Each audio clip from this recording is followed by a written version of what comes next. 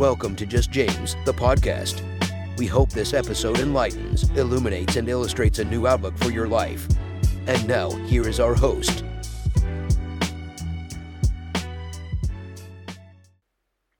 Well, hello, everyone.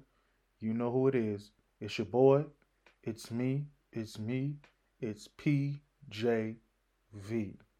And that's no cap. That's big facts. Welcome to the Just James podcast, y'all.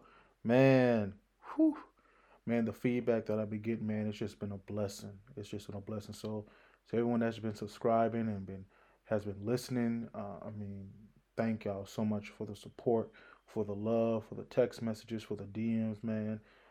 If this podcast has been a blessing to you and helped you and informed you in some form or some fashion, please share it, man. I'm about to go into some more deeper topics, and eventually I'm gonna get off the spiritual side and do something else more so practical side, not something else, but I'll always be spiritual. But I'm gonna kind of bounce back on certain topics that I think are pretty relevant and prevalent to certain matters that we're facing now, not just within the church, but in society. But for right now, we're gonna keep it for the most part in the church for right now.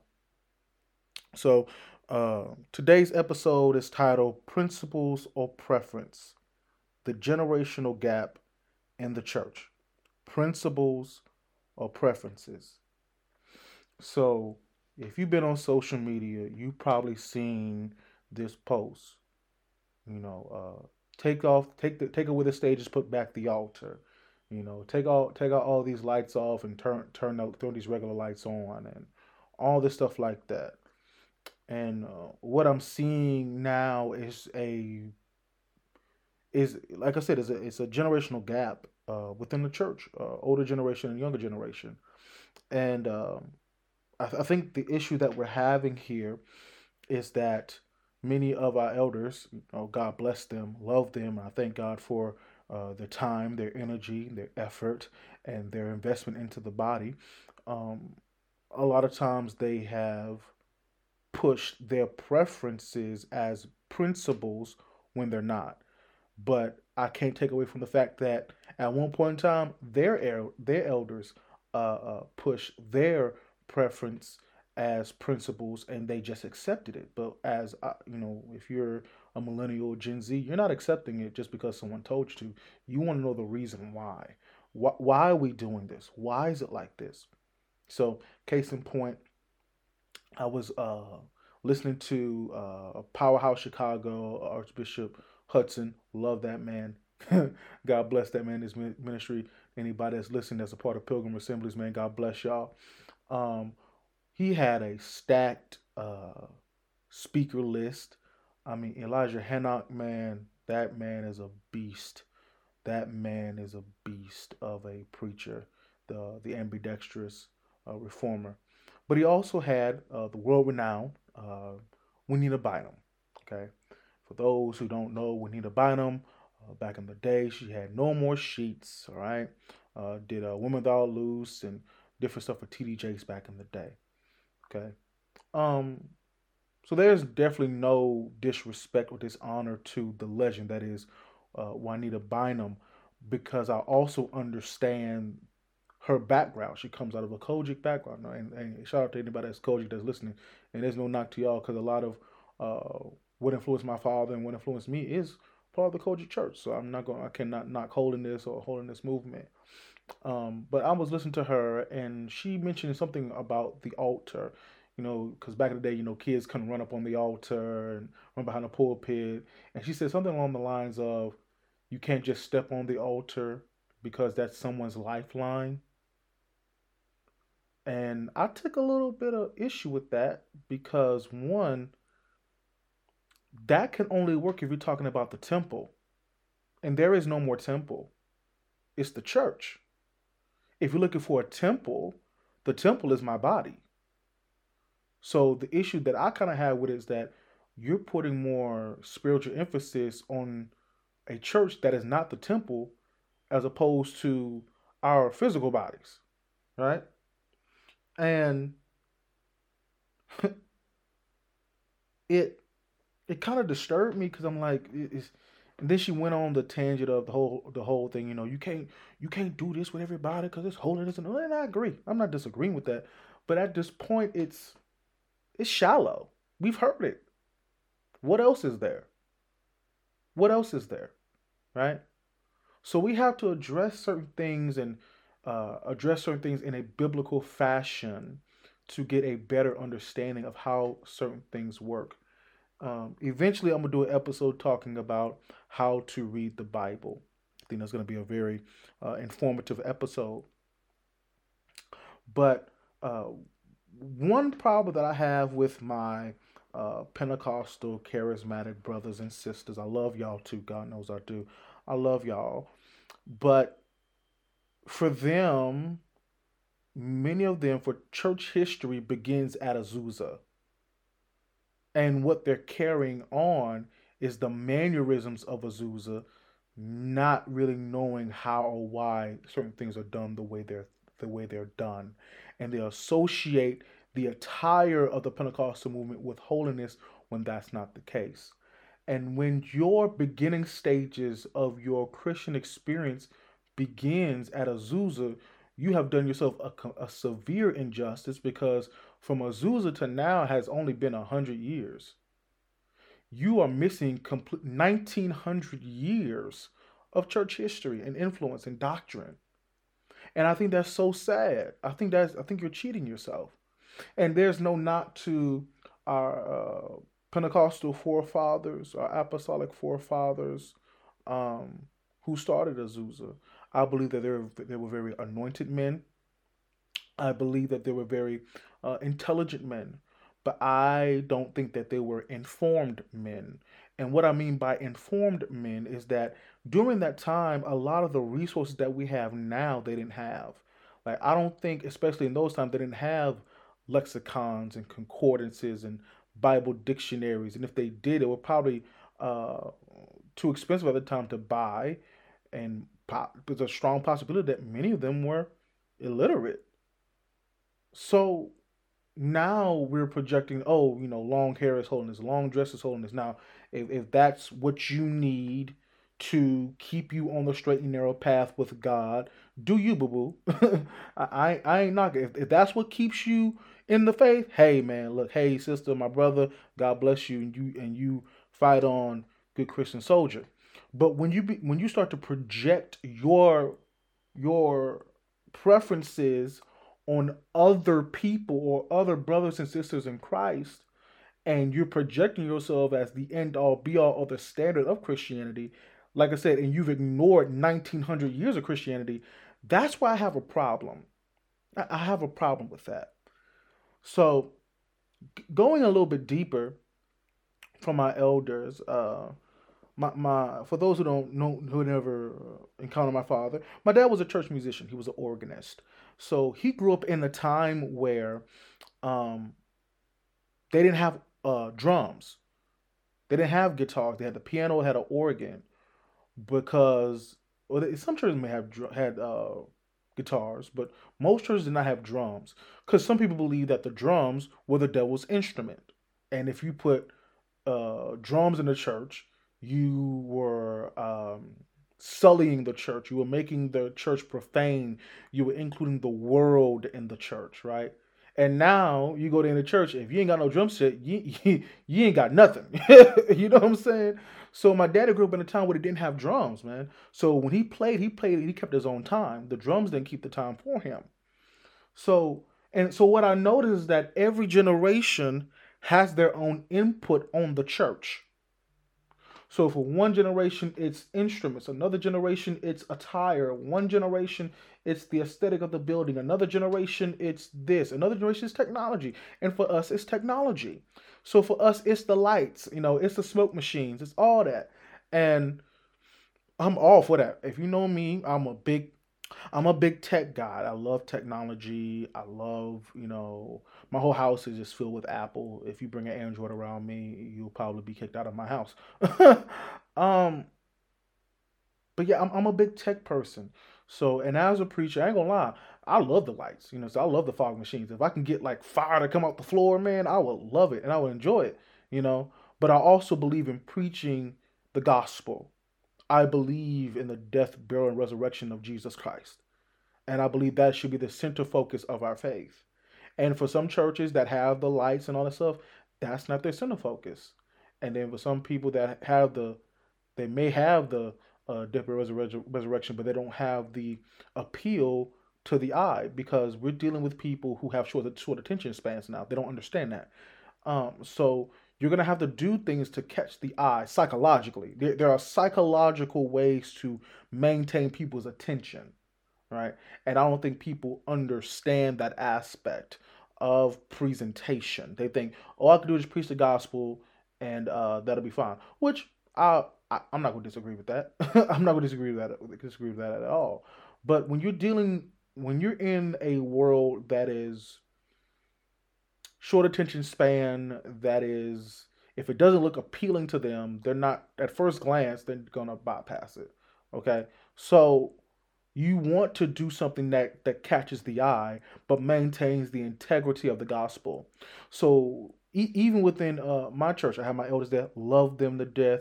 They're wise, they're prayerful, they love that word. One of my elders came to me and she said, James, I don't understand, having all these lights and stuff like that in the church, because when I see that, that was the club for me. And that's the thing I explained to her. That was for you, and that was for your generation. But for my generation, it's something completely different. It's a completely different thing because colors have meaning. Whether you believe it or not, there's going to be lights in heaven. Whether you believe it or not, there were actually lights in the temple.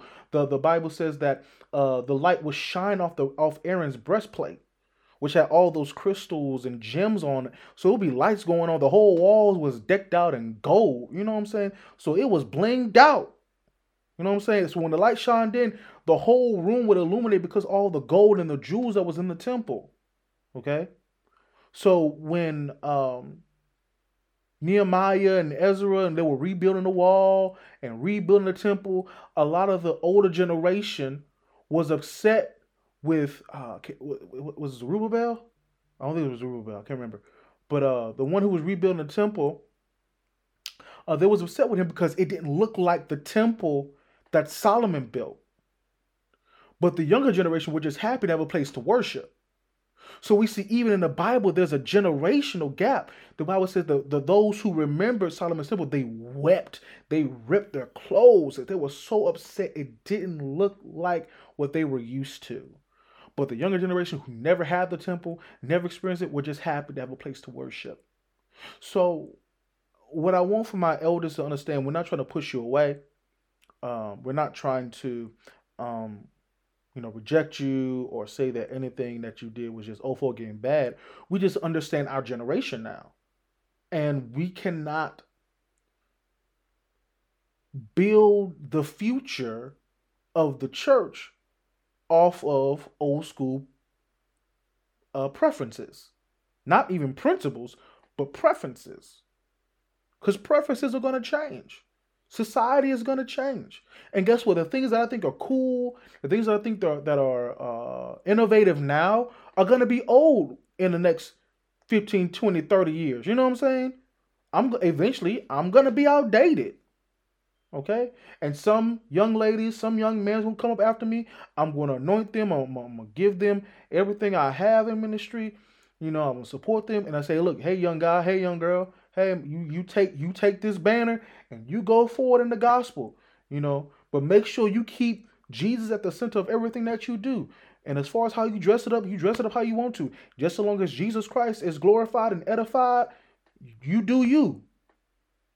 Because I can't tell her what to do with this generation if I'm not a part of it. Or at least I'm not monitoring it and have my hand on the pulse of what's going on. And that's what happens. We listen to our elders for certain things that are not relevant now.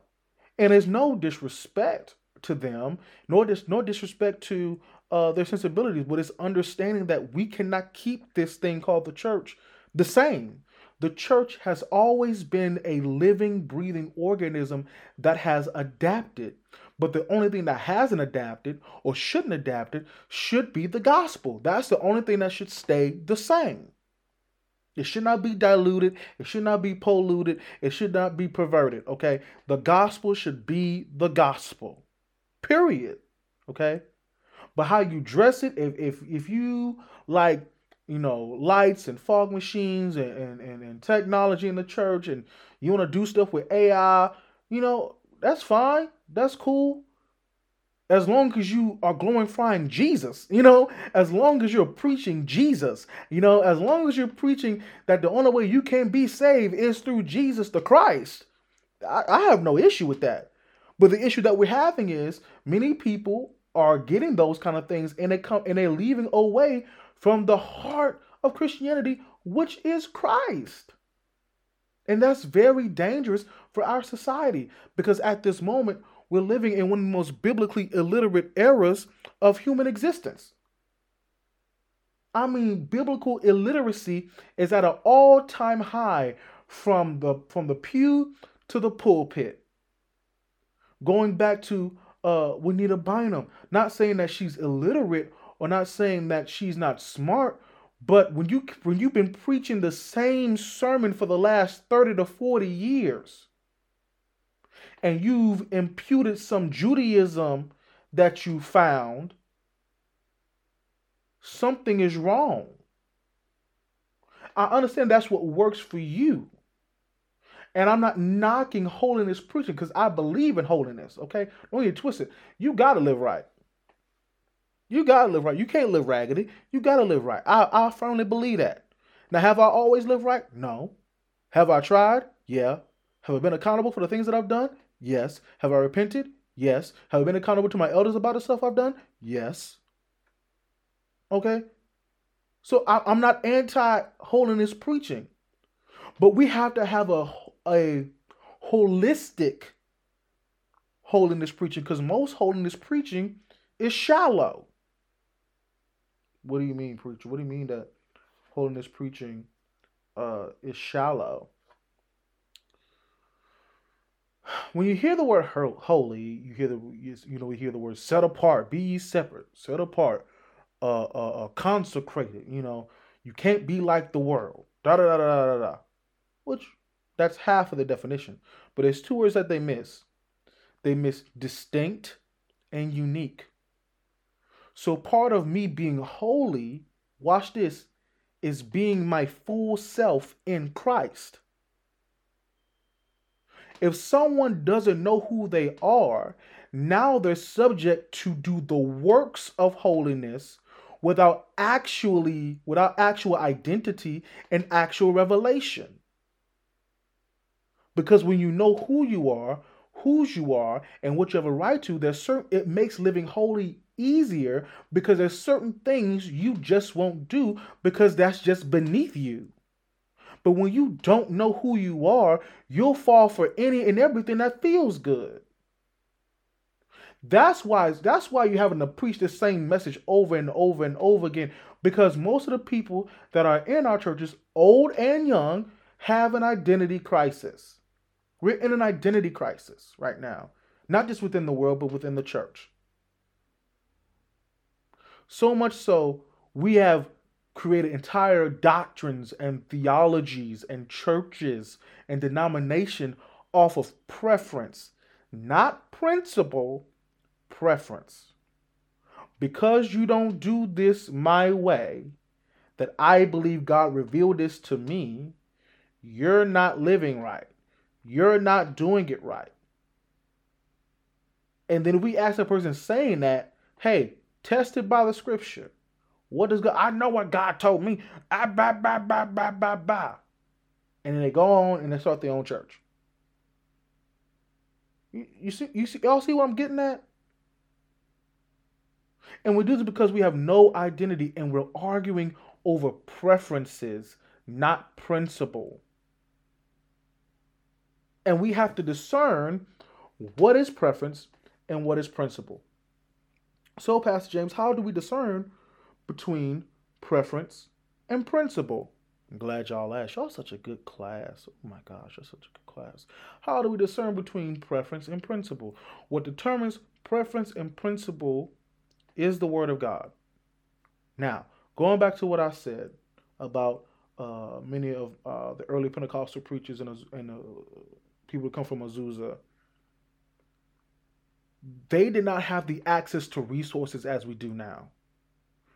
Like right now, I can go on blueletterbible.org and I can look up the Masoretic text, the Texas Vaticanus, the Texas Receptus, the Septuagint, all that stuff, the Latin Vulgate, all that is accessible now for my usage, so I can actually dig and understand the cultural context of what the Bible is saying at that time. But in the early 1900s, when Azusa was popping off, they didn't have that. All they had was a Holy Ghost fire, which I am not against Holy Ghost fire. Okay, but the Holy Ghost is not going to lead you. I'm gonna say that. The Holy Ghost is not going to read to you Greek and Hebrew. You got to search out the Greek and the Hebrew. And when I search up the Greek and the Hebrew, I realize a lot of stuff that these folks been preaching ain't even Bible. They're preaching what they've heard. And they're preaching with a bias based upon what they read and what they've been around, not from authentic revelation. So you're going to have to challenge that theology. So one of the theologies that I'm challenging, especially if you grew up holding this Pentecost or whatever, you've heard this before, that you have the Holy Ghost when you have in His evidence by speaking in tongues. That's not what the Bible says. First off, tongues is a gift, and it's categorized as a power gift next to prophecy. And the Bible says gifts come without repentance. So that's the reason why you can speak in tongues at 11, cuss somebody out at 2, and gossip at 5. Because it's a gift. It has nothing to do with your character.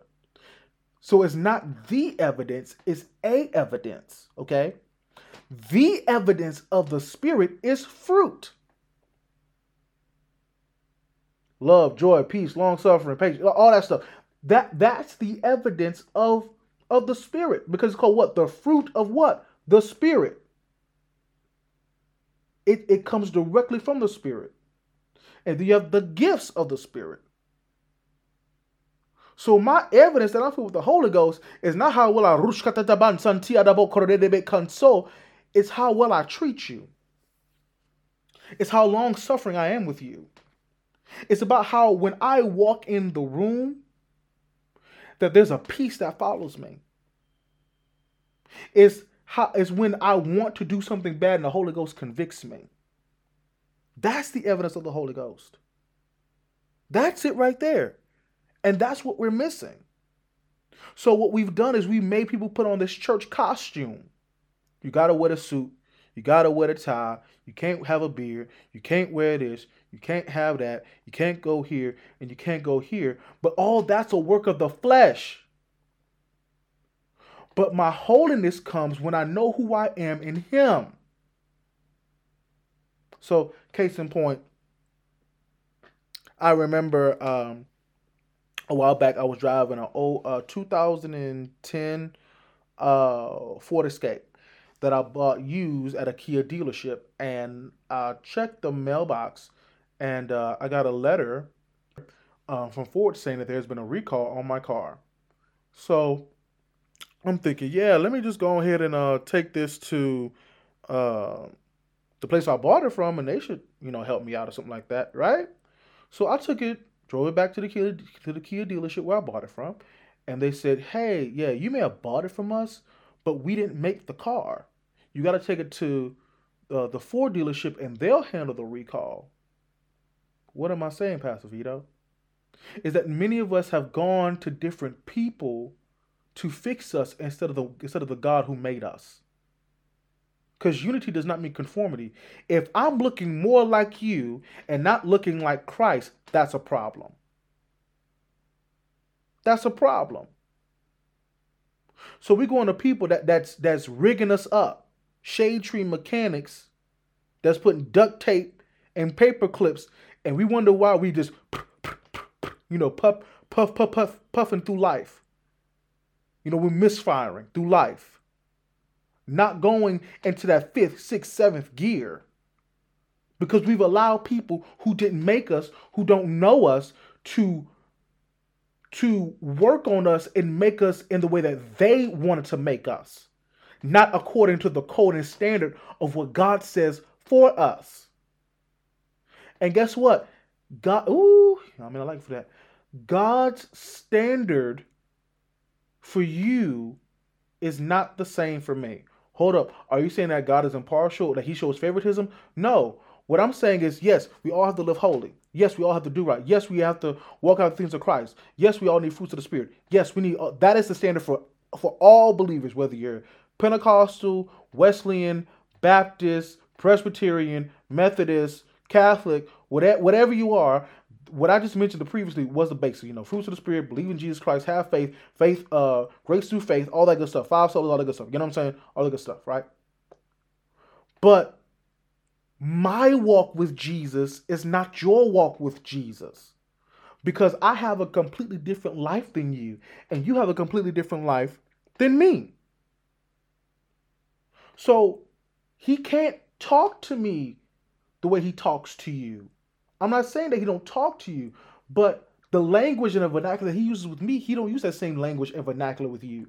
Because for you, he may talk to you in King James English, because that's the only way that you'll receive it. But for me, he talked to me like one of the boys. Like, so, hey, James, what's good, man? So we're going to do woot and blase. Because he knows how to handle me. He knows how to talk to me. He knows how to speak to me, and I listen and I obey. Right? So, because God in his infinite wisdom and knowledge knows what you need precisely. And he's not asking you to do anything extra. He just asks you to give him what you have. Whether great or small, whatever your capacity you have, give it to him. That is principle. Okay? But we have been slaves to people's preferences and wonder why we're not measuring up, and wonder why when things are not going that way, we compare ourselves to other people that we're not measuring up, and we think that God ain't real or God doesn't care about us because our life don't look like theirs. It's not going to. It's not designed that way. So preferences puts pressure on people who don't know their purpose. So that's good. That's good. Preferences puts pressure on people who don't know their purpose. I'm going to say it again. Preferences puts pressure on people who don't know their purpose. And you become a slave to people's preference, and you completely miss the principle of what God has been saying the whole time. So you want that old time way. Well, you know what? There's churches for you if you want that old time way. And no knock to them. I believe that I understand people's beef with denominationalism, but I understand the purpose of it because it's something for everybody. Not everybody likes the lights and the sound and the beating music. Some people like hymnals and old school stuff. And that's fine. If you like that, go for it.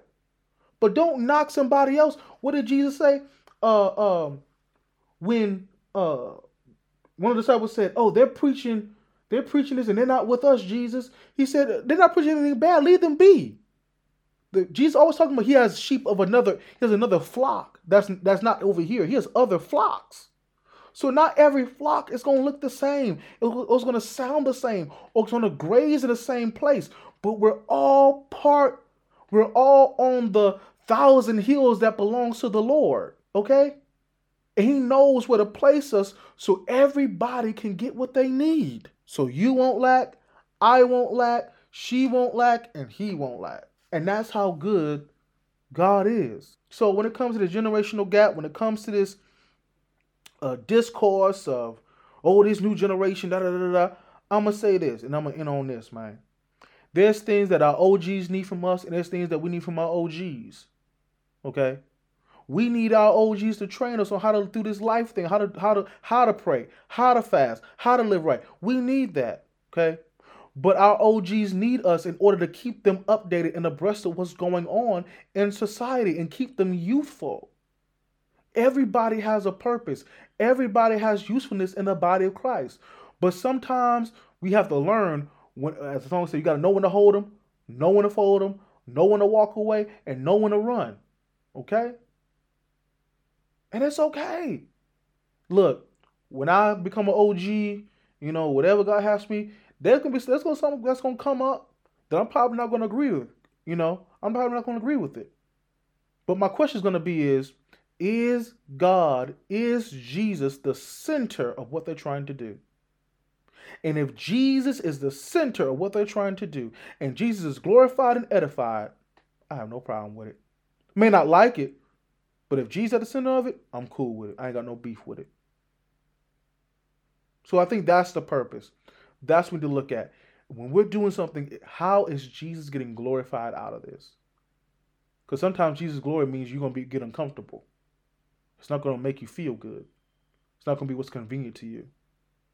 But it's going to be what's good for the body as a whole and in the growth and the advancement of the church. So, hey, y'all, that's my time. Hey, man, love y'all. Thank y'all for listening. Thank y'all for subscribing. Man, share if you like the podcast, man. Share and subscribe this, man. If you would like to place an ad or you'd like to support the podcast, please do. I think my giving platforms are on Podbean. There should be something up on my Apple Podcasts as well. So please do, man. Please support. Please show your love. Thank y'all so much, and God bless y'all. Thank you for listening to Just James, the podcast.